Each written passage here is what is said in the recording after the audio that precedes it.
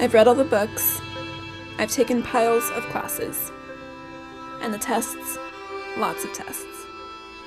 You can listen to lectures or write dissertations on research.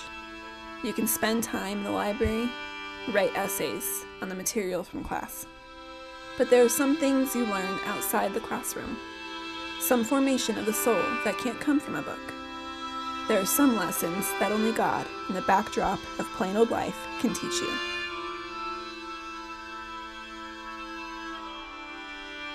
And these are the lessons that form your character.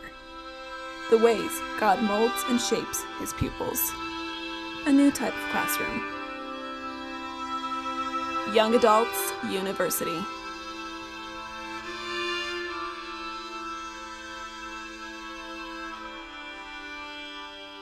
How's it going, you guys? Oh my gosh. Sit down. Wow. Guys, I do not deserve any of that, but it is so good to be with you guys tonight. As Jesse said, I'm an intern here, and I love you guys so much. I have been so blessed and so honored to be a part of this ministry for the last 9 months. It's amazing. It's absolutely amazing. A couple things for those of you who don't know, I'm Rachel, as Jesse just told you. I want to introduce you to my family really quick. They're sitting right here in the front row. This is my mom, my dad, and my brother Michael. And up here, gosh, we are a really good-looking family. I don't know if you can see that, but we are. And everything that I am, a huge part of it is because of these people. I get my sassiness from my father, I get my sweetness from my mother, and I get my sense of humor from my brother. So together we all make a pretty dang good team. I love them. Thank you guys so much for being here. I'm so grateful for you. Next, I would love to just give a quick shout out to my intern group. I love you guys so much. I know a lot of you are right here. We have been able to spend the last 7 months very together. We're together a lot, and whether that means we love each other or can't stand each other, I'm not sure yet. But no, I'm just kidding. I love you guys. You guys have been some of my greatest friends. You guys have become like family to me in these last 7 months, and I can't wait to see where this next step of life takes us. Last, I just want to thank the young adult team. You guys do not understand how much this team pours into you, how much they love you, what they sacrifice for you. And this team, we were talking yesterday, and I've never been so grateful to be a part of such an amazing team. It's amazing what happens when you bring people together who will fight for you, but will fight with you for the same thing, and I'm so grateful. So Doug and Connor and Sam and Aaron and Whit and Shar and Aaron, I love you guys. Thank you for your encouragement and always pouring into me. And last but not least, I just want to thank Jesse Davis. Guys, Jesse, you are the best leader I've ever had the opportunity to work under. I love you so much, and guys, I wouldn't be where I am if it weren't for Jessie. She's amazing, and even double what this young adult ministry puts in, she puts in. Her and John put into this ministry. Jesse, I love you. I'm so grateful for you. Thank you for your encouragement, for believing in me when I don't even believe in myself. Jess and John, I love you guys. I love your family. I'm so grateful for you guys. Thanks for all you do. All right, you guys, will you just bow your heads with me and let's pray. Holy Spirit, I can feel you here. And God, you're so good. God, I'm so excited to be here tonight. I'm so excited to speak this word because, God, I believe it's straight from you. I believe it's straight from you. And, God, I step aside. And, God, it's you. It's you. Speak through me. Open hearts. Change hearts tonight. God, I believe that you are going to move. Bring it on, God. Let's go. Amen. Amen. All right, you guys, so a couple weeks ago, I had the opportunity to go to New York with my parents. I had never been, so it was really fun, but we had to wake up at 3:30 in the morning, which is just such an ungodly hour. Like, the Holy Spirit doesn't wake up until at least 8 a.m., but definitely preferably like 10 or 11, right? But we had to leave our house by 3:30, which meant you had to be up at 3, and I had gone to bed at like 11:30, so it was more just a power nap for me at that point.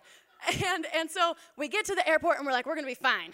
Who else in their right mind is going to be at the airport at 4 in the morning, right? Well, we get there, and of course, the one ticketing line that is packed is ours. And you're looking around, and you're like, no one else is even open. You guys are all still blessed and sleeping. Like, what the heck? And so we get in line, and we get through fine. It's no big deal. We're still like, well, this is probably everybody on our flight, and we're the only people in the airport, so it's great. And so we get down to security, and you guys, it's packed. We're like, oh, dear. Like, it is packed, like, all the way to the back. You know how it is at DIA. And every single security center was like that. We're like, oh, great, this is going to be good. So we get down there, and we're talking, and the TSA lady that's down there, you know TSA, they're great. And I love them. She's like, it should be about 20 to 25 minutes. We're like, okay, cool. It's 4:45 at this point. You know, our flight boards at 5, but we don't leave till 5:30, so we're going to be fine. Well, guys, you know how it's so awkward at airports because you're just like walking, and then you're walking, and you always have the same people on both sides, and it's so awkward, and you're like, I don't have a better idea for them to fix it, but it's so weird. And then all you single people in here are secretly like, Jesus, I'd really be okay if you would give me a cute lady or a cute fella to stare at the whole time. I'd be okay with this, and it's so creepy, you guys. It's so creepy, because you're like, hey, and you know you're never actually going to say a word to them, but it's great. It's fine. I mean, you keep doing you. But it's ridiculous. And we've realized that the reason it's so packed is because it's spring break, right? Just don't ever travel in March. Colleges, for some reason, can't figure out how to line up their spring breaks and get them all in the same week. So it's like some are like, oh, mine's the last week of February. Oh, mine's the middle of October. Like, they just can't figure it out. And so there's a ton of college kids there. There's some kids going on a mission trip to Haiti there. Like, who does that? Just kidding. That was me last summer.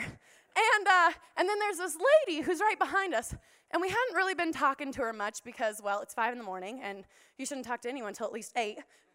So we kind of start chatting, and it turns out she's on our flight with us. And, well, I just start kind of talking to her, and I immediately kind of regretted it because at one point I was like, oh, well, we have like 10 minutes till our flight, and apparently she hadn't really been checking her phone or her watch. And so I'm like, yeah, well, it's 5:20 now. And her eyes get like huge. And she's like, I swear she was about to have a panic attack, you guys. And I was like, I'm sorry. Like, I'm really sorry. And she looks at me with these wide eyes. And she's like, if you make it to the gate before me, tell them I'm coming. And I was like, well, I will tell them. Like, there's nothing I can do about it. But I'll definitely tell them that you're on their way. It was great. 45 minutes later, we get through security, and we're like booking it through security. We're those people who don't even have time to like zip up their boots or put their coats back on, and we're just running through. And you know all those people that are like, well, I got there 3 hours early, so I'm fine. And I was like, well, whatever, I didn't. And we get to our gate, and we're just like dying because we just ran through the airport, and we're on the other end of the airport, right? And we just watch as our flight slowly backs away. And we're like, cool. And, you know, they're always like, well, you know, once the cabin door is sealed, we can't open it for you. And I was like, oh, okay. But praise God, there was another flight that was just boarding, just like a couple gates down. So we got to walk down there, and we got to walk on the plane. And everyone in there is, like, frazzled because nobody knew that security was going to be so busy, right? And so everyone's, like, out of breath. And everyone is frazzled, and everyone's like, praise Jesus, I made it. And then we're like 2 minutes away from takeoff. Well, not takeoff, but like, you know, how you back away, and then you taxi for an hour, and it's great. And these high school girls kind of come on, and they're kind of rushed, as the rest of us are, and they're in high school. They're heading to Nashville for a tennis tournament. And I was like, well, that's weird. But so they get on, and we're like about to close, and the stewardesses are like, okay, like everyone needs to sit down. We're about to shut the cabin doors. And these girls look around, and they're like, we don't have our whole team. We don't have our coaches. And secretly, we all know that their coaches were probably on their way to Costa Rica, because who would go to a tennis tournament in Nashville? But so these girls are like, I don't know what to do. And the flight attendants are like, well, y'all need to sit down or you need to get off. Make up your mind. And the girls are still freaking out. And I was like, you could call your coach. That's a thought. And so, long story long, they end up opening the door. And I was like, I thought once that cabin door was sealed, y'all couldn't open the door again. Well, it turns out you can. They are lying to you when they say that. But so these girls, they sit down and everyone is finally on the plane and we're like backing up and these girls are like, oh yeah, security lines were so busy. And I was like, yeah, they were. Like, that was my story, honey. That was his story. That was his excuse. And isn't that how we live so often, you guys? We just make excuses for why something doesn't work out our way. And I was thinking about it, and a few years ago, I had no idea what I wanted to do with my life. I believe that God had placed this calling on my life, this calling of, Rachel, you love ministry, you love kids, you love traveling. I'm going to take that and make it into such a beautiful dream for you. And so I would come over here and I'd be like, okay, Jesus, like, I love that. I love that picture. And I would make these lists and I'd be like, this could be cool, or this could be cool, and this could be cool. But the problem was not in my list making. The problem was in the fact that I would take this and I would make these lists into scenarios. And I would create these scenarios in my mind that was like, oh, well, if I just do this, this is close enough to the call that God has on my life, right? It somewhat correlates with this call that Jesus has for me. And I kid you not, I was living with my parents at this time. And every single week, they were probably like, what is she going to come up with next? Because there was one point where for like a month straight, I was like, I'm going to go do this. Nope, I'm going to go do this. No, I'm going to go do this. I literally, at the age of 19, with $200 in my bank account, was like, I am going to move to Australia and start an orphanage, because I know how to do that. And then I'm going to travel the world and go from place to place, to country, and start orphanages in these places. And there's nothing wrong with that, you see. But I would get so mad, and I'd get so frustrated, and I would throw these pity parties, and I was like, God, why isn't this working out? He's like, well, Rach, I didn't actually tell you that that was what you were going to do. And can you guys relate with this? We so love to just be handed stuff. Our generation loves right now to just be handed stuff that we don't have to work for. And so often we believe in this case that we are helping God out. Jesus, I see that you've got a lot of other people to take care of. I see that, so I'm going to go home and I'm going to Google the next best thing for me, because we think that it semi-correlates with this call that God has on our lives. We Google it and God's like, no. And we try to plan our lives out. We try to create this entire map that we can see. And we can see from point A to B to C. And we can see the whole thing. And guys, we are so afraid of the unknown. We are so afraid of the unknown. And we want these big billboards with our names written in lights, with arrows pointing one direction. No forks in the road, just a straight path, right? And then I know that some of you guys are on the opposite side of this spectrum. And I know this because I talk to you guys every week. And what the conversation usually looks like is this, and I'm like, hey, it's great to meet you. What do you like to do? What are you passionate about? And they're like, well, I love this. I love fill in the blank. I feel like God has called me to this.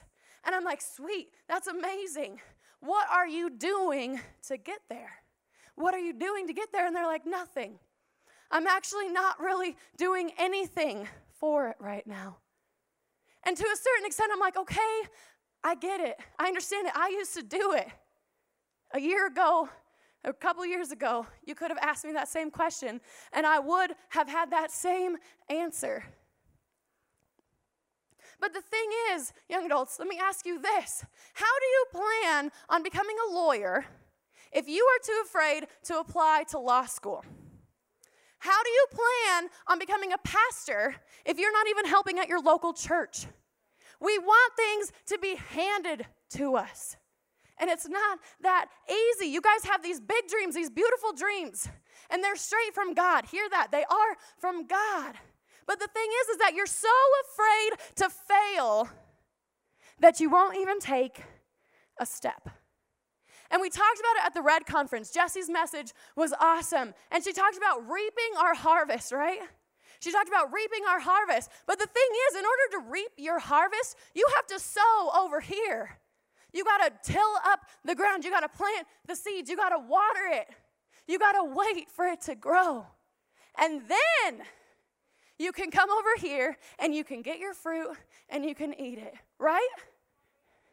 You quit before you even start because you are afraid. And I think God is just looking down at us and he's like, no, my child, that's not how it's supposed to be. You don't have to be afraid of failing, but you also don't have to plan your life out. And what it comes down to, you guys, what it boils down to is fear.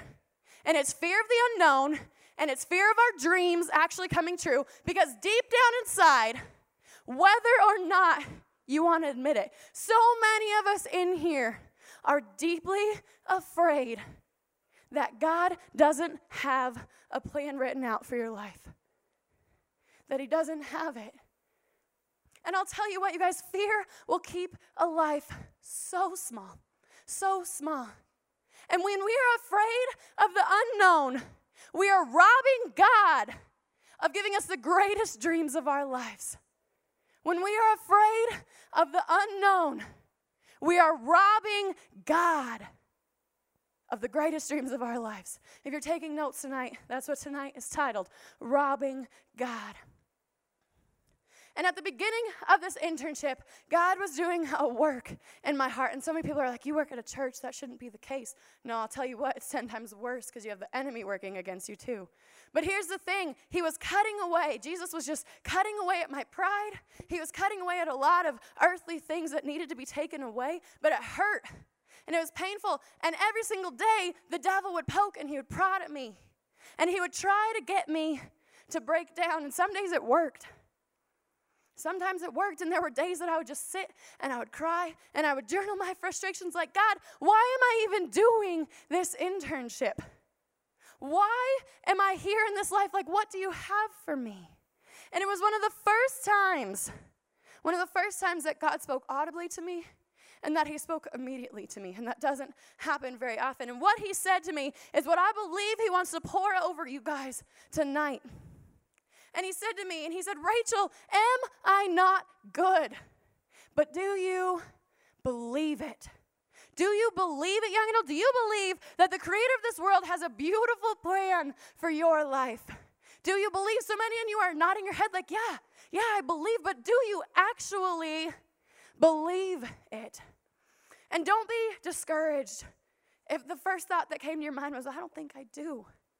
Even the people in the Bible who saw Jesus face to face, who saw Jesus work miracles day in and day out, even his best friends had a hard time believing in this sometimes.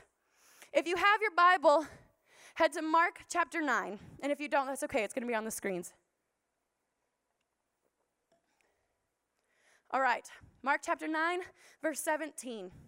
Then one in the crowd, a man in the crowd answered, and he said, Teacher, I brought you my son who has a mute spirit. Wherever it seizes him, it throws him down. He foams at the mouth, gnashes his teeth, and becomes rigid. I spoke to your disciples that they should cast it out, but they could not. And Jesus answered, and he said, O faithless generation, how long shall I be with you? How long shall I bear with you? Bring the child to me. And they brought him to Jesus. And when he, being the spirit inside the child, saw him being Jesus, immediately the spirit convulsed the child, and he fell on the ground and wallowed, foaming at the mouth. And I love this part, and not because this little boy is having a seizure, but because Jesus is just so good, and he remains so calm. Can you imagine being in that crowd and looking and saying, Jesus, can you heal him? Heal this boy. And he's just like, it's okay. Just breathe with me. And he continues on just having a normal conversation with this father. He asked the father, how long has this been happening to him? And the father said, from childhood. Often the Spirit has thrown him both into the fire and into the water to destroy him. But if you can do anything, have compassion on us and help us. And watch this part. Jesus gets a little bit sassy. But he also has pain in his voice as he says this. Pain not for Jesus, but pain for this father. And Jesus says to him, if I can, all things are possible for the one who believes. And immediately the father of the child cried out, and with tears on his cheeks, he said, Lord, I believe, but help me in my unbelief. And the spirit cried out and convulsed him greatly. Oh, I skipped a part, sorry. Immediately, Jesus saw the people come running together. And when he saw them, he rebuked the unclean spirit, saying to it, I command you, come out. The spirit came out, convulsed him greatly, came out of the child, and he became as one dead. So many said that he is dead. But Jesus took him by the hand and lifted him up, and the child arose. And I bet that Jesus knew that he was going to heal the boy before he even saw the boy. And not because Jesus is God and human, but because he's Jesus, and he always has a lesson to teach us through any of these stories. He needed this father to recognize, I don't always believe in you. I believe, but help me in my unbelief, right? And Jesus is asking us the same question. Do you believe it? Do you believe it? And let's flip over to Matthew chapter 15. And like I said, even Jesus' best friends had a hard time believing in Jesus sometimes. And Jesus called to his disciples, verse 32. He called to his disciples and said, I have compassion on this crowd because they have been with me now for 3 days and have nothing to eat. And I'm unwilling to send them away hungry just in case they faint, which is a legitimate thing. And the disciples said to him, where are we going to get enough food for these people, Jesus? We're in a desolate place. And I can just imagine the disciples, they're like, hey, we're not near King Soopers or anything. Like, we're kind of in the desert right now, Jesus. Like, what do you want us to do? But watch this. He's like, well, how many loaves do you have? They said 7 and a few small fish. And directing the crowd to sit on the ground, could you imagine the disciples right now? They're like, excuse me, we said we don't have any food. Jesus, what are you doing? Like, why are you having these people sit down? We can't feed them. But he took the 7 loaves and the fish, and having given thanks, he broke them and gave them to the disciples, and the disciples gave them to the crowds. Can you guys just imagine what this looked like for a second? In my head, whenever I read this is ridiculous, but I see like bread baskets. So Jesus is like, God, thanks for this food. And then food just starts popping out of baskets. And it's like a popping bread basket, and fish are just flopping everywhere. And the kids are like running around chasing the fish, and it's great in my head. But anyways, so they all ate and all were satisfied. And they took up 7 baskets full of broken pieces left over. And those who ate were 4,000 men, not including women and children. Everyone in the Bible times pretty much got married. So you can probably take at least 7,000 more people, 3,000 more people for all the wives. So you're at 7,000, and then they all had a lot of kids. That's a lot of people, you guys. And here's the thing, the disciples are probably looking at this, and they're like, man, what a cool story. This is awesome. Look at my best friend. I know him. I get to hang out with him every day. And they're like, he's sweet. But then I look over at the page right before, you know. So in my Bible, chapter 15 is here and chapter 14 is here. I don't even have to flip a page. And I look over at it, and there's a heading that says, Jesus feeds the 5,000. And I was like, wait, they've seen this before. They've seen this before. In Matthew chapter 14, this one's not going to be up there, but it sounds so familiar. Jesus withdrew from a boat to a desolate place, but the crowds heard it and they followed him. He had compassion and healed their sick. The disciples came to him and said, this is a desolate place. The day is now over. Send the crowds away to go buy food for themselves. How familiar does this sound? They don't need to go away. You give them something to eat. We have 5 loaves and 2 fish. Bring them to me. Taking the loaves and the fish, he looked up to heaven, said a blessing, broke the loaves, gave them to the disciples, and the disciples gave them to the crowds. Not even a whole chapter before, the disciples had witnessed this exact same miracle. The exact same miracle. And I'm not 100% sure of the timeline between chapter 14 and chapter 15. So I got pretty fancy, and I used my little Google phones to figure this out. So if this is the Sea of Galilee, okay, Sea of Galilee, they in chapter 14 were thought to be in Bethsaida, which is like right here. Okay, and then in chapter 15, verse 21, Jesus went to Tyre and Sidon. So he was here, and he went up here, and he went up here, which is pretty north. And then in verse 21 of chapter 29, it said that Jesus was walking beside the Sea of Galilee, like over here. Okay, so I plugged this into my phone, and I was like, how much is this? Like, how far away is this?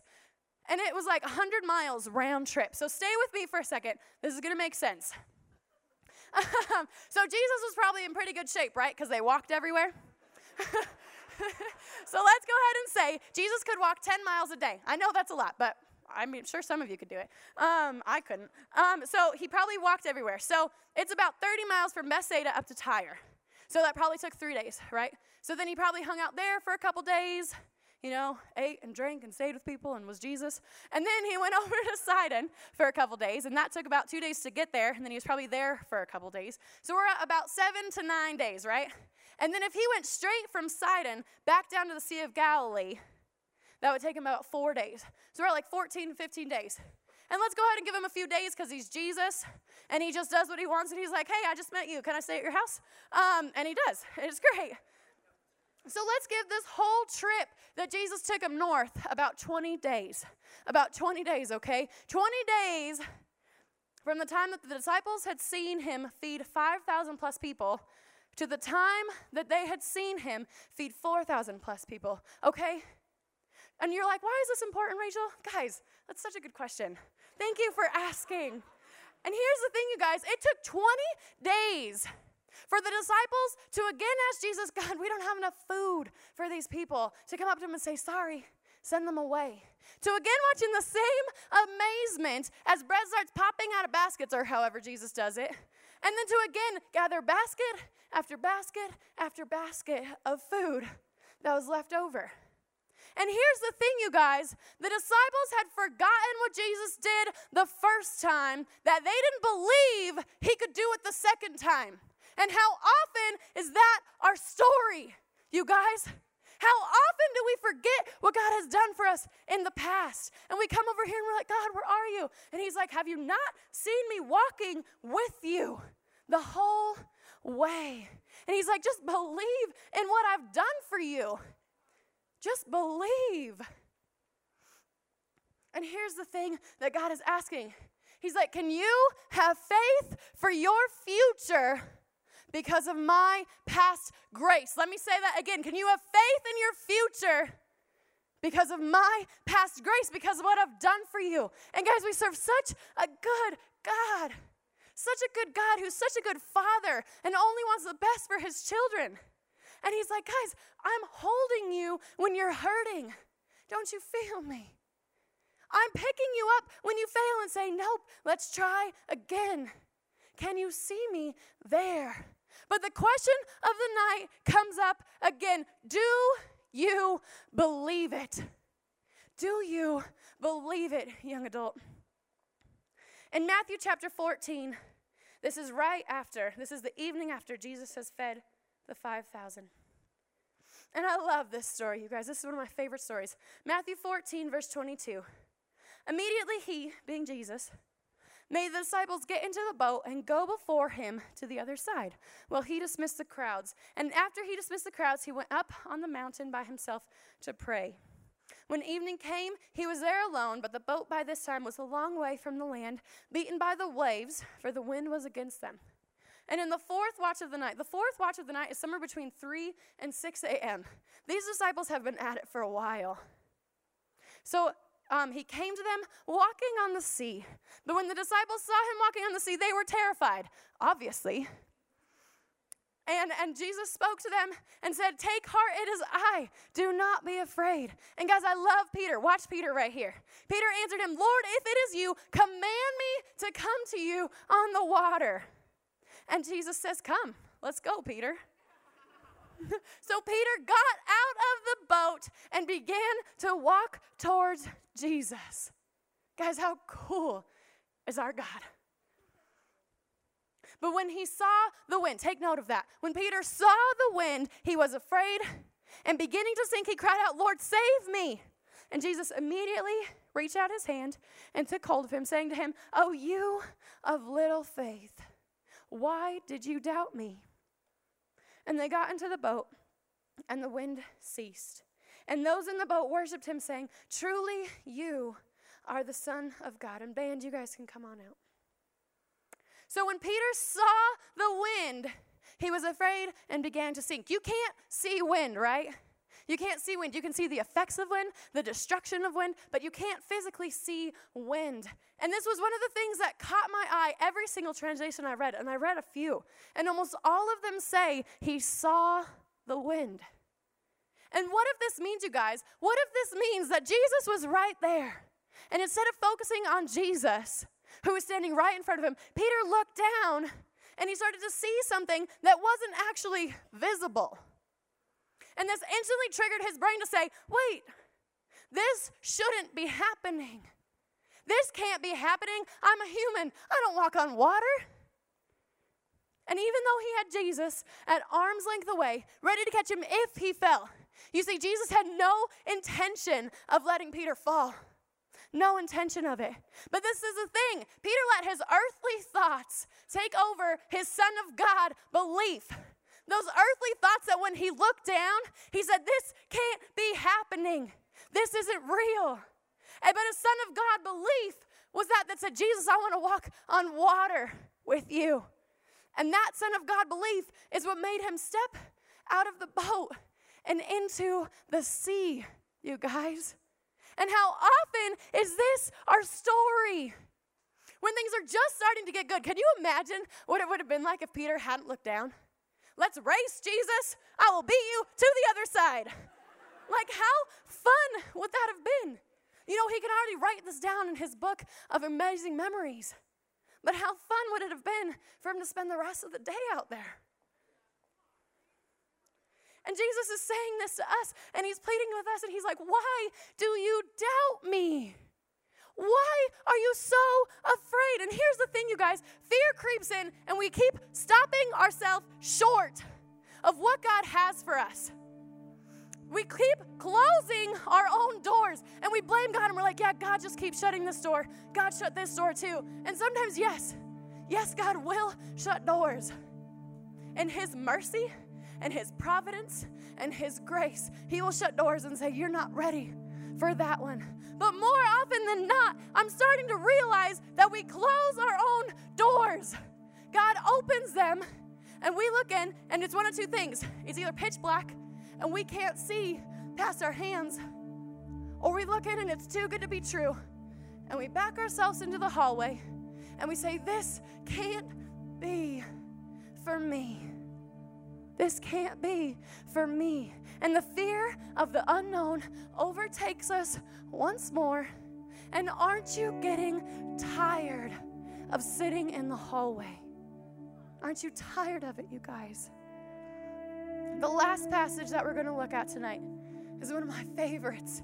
It's one of my favorites, and it's in Mark chapter 4. And on the same day, when evening had come, he said to them, let's cross over to the other side. And they had left the multitude. They took him along in the boat as he was, and other little boats were also with him. A great storm arose, waves beat into the boat, so it was already filling with water. And Jesus was in the stern. Guys, I love this. He's asleep on a pillow. I wish I could sleep like Jesus. And they came, and they awoke him, and they said, teacher, do you not care that we are perishing? Do you not care? Then he stood, and he rebuked the storm, and he said, peace, be still. And the wind ceased, and the waters calmed, and the storm was over. And he turns and he said to them, he's like, why are you so fearful? How is it that you are still afraid? And they feared him exceedingly and said to one another, who can this be, that even the wind and the sea obey him? And see this, guys, this is at the beginning of Mark 4, so it's pretty early on in the account of Mark. But at this point, the disciples had already seen quite a few miracles happen. They've already seen a man with a withered hand be healed. They've seen a paralytic be healed. They've seen a leper cleansed. And they've seen Jesus rebuke a demon out of a man. And so often I think that we bash on the disciples and we say, how do you not believe? That's your best friend. How do you not believe when you see miracle after miracle after miracle, after you see people raised from the dead, after you see him heal children and the sick? But that's us, you guys. That's how we live. We keep forgetting what God has done for us over here. Do you see that? We keep forgetting he can protect. We keep forgetting he has a story written out. And we walk over and we shake God awake. And we're like, do you not care? Do you not care? And he's looking at us and he's like, what are you talking about?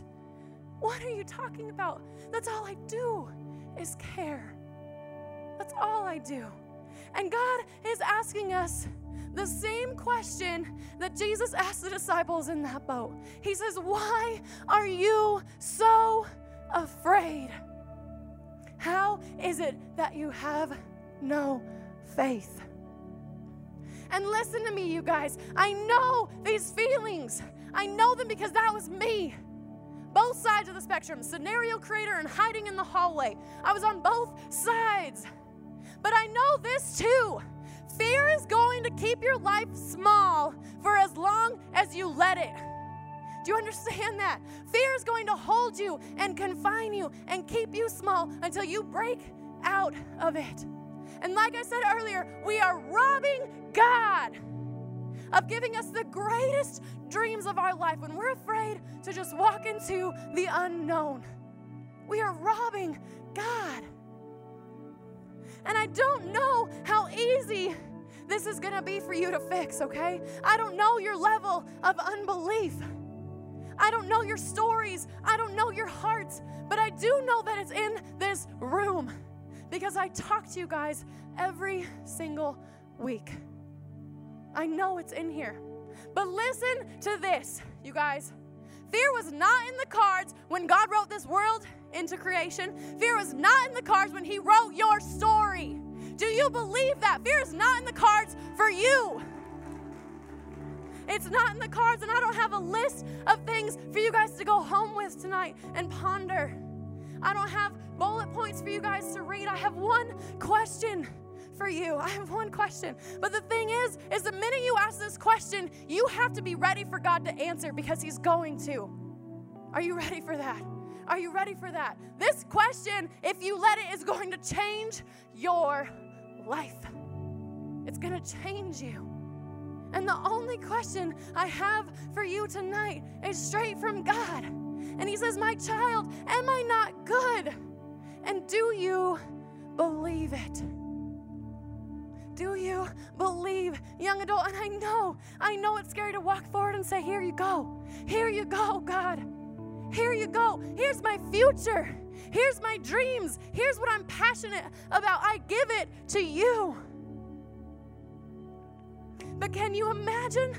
Can you imagine with me for just a second what it would look like if all of us walked out these doors tonight not afraid anymore of what's to come?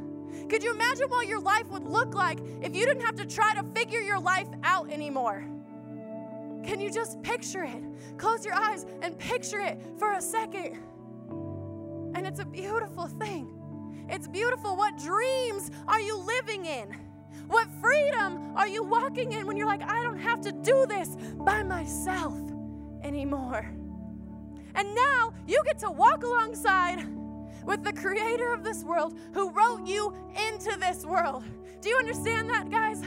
God wrote you into this world because He wanted you here, because He needed you here. He's not just going to leave you in the hallway. He's not going to leave you out there. About a year and a month ago, almost to the day, I quit my job. It was great. And I was working at a preschool, and for various reasons, I loved my kids, but I couldn't do the job anymore.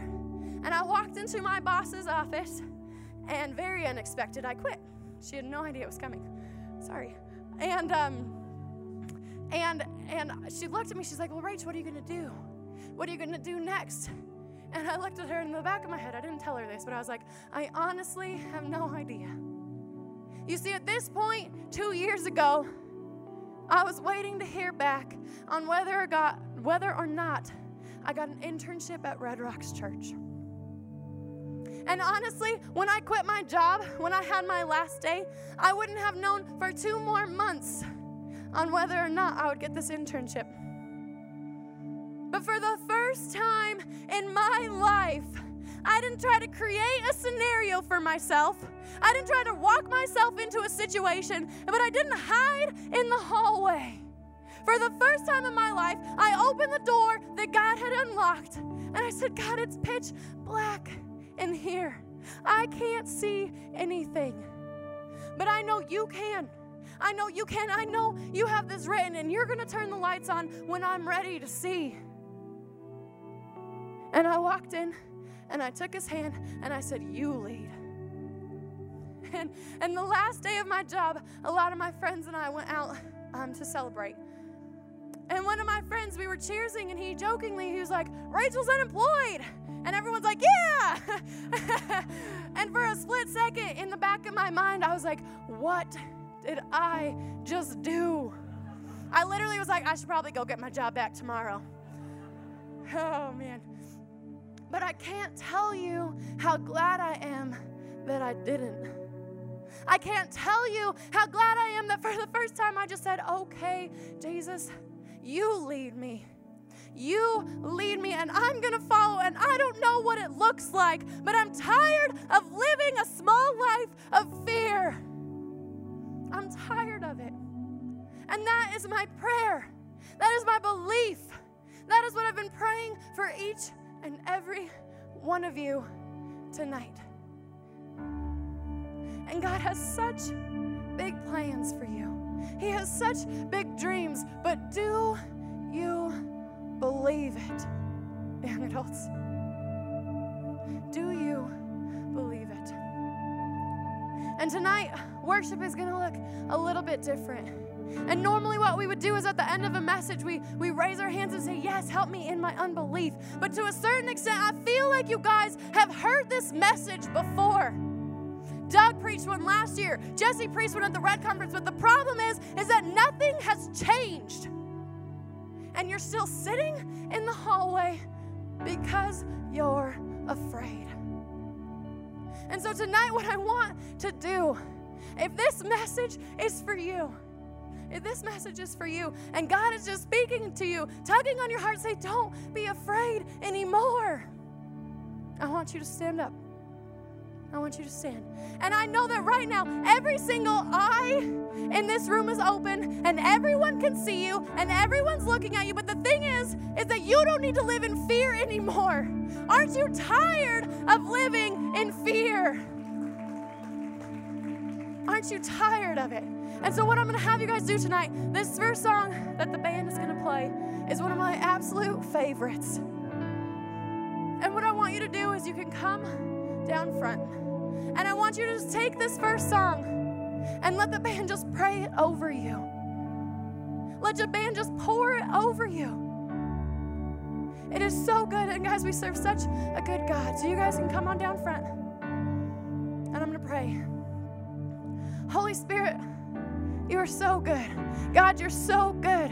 And Father, we just don't live in fear anymore.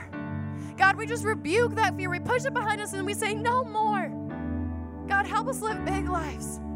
Help us live big lives. Jesus, take that fear away. And Lord, I just thank you and I praise you for who you are, for what you're doing in this room. And tonight, I pray for life change, God. Not just a walk down to the altar, but Lord, that you will actually change hearts in here. That we can walk out of these doors not being afraid to live our lives anymore. God, just seal it. Seal it, Lord. You are so good.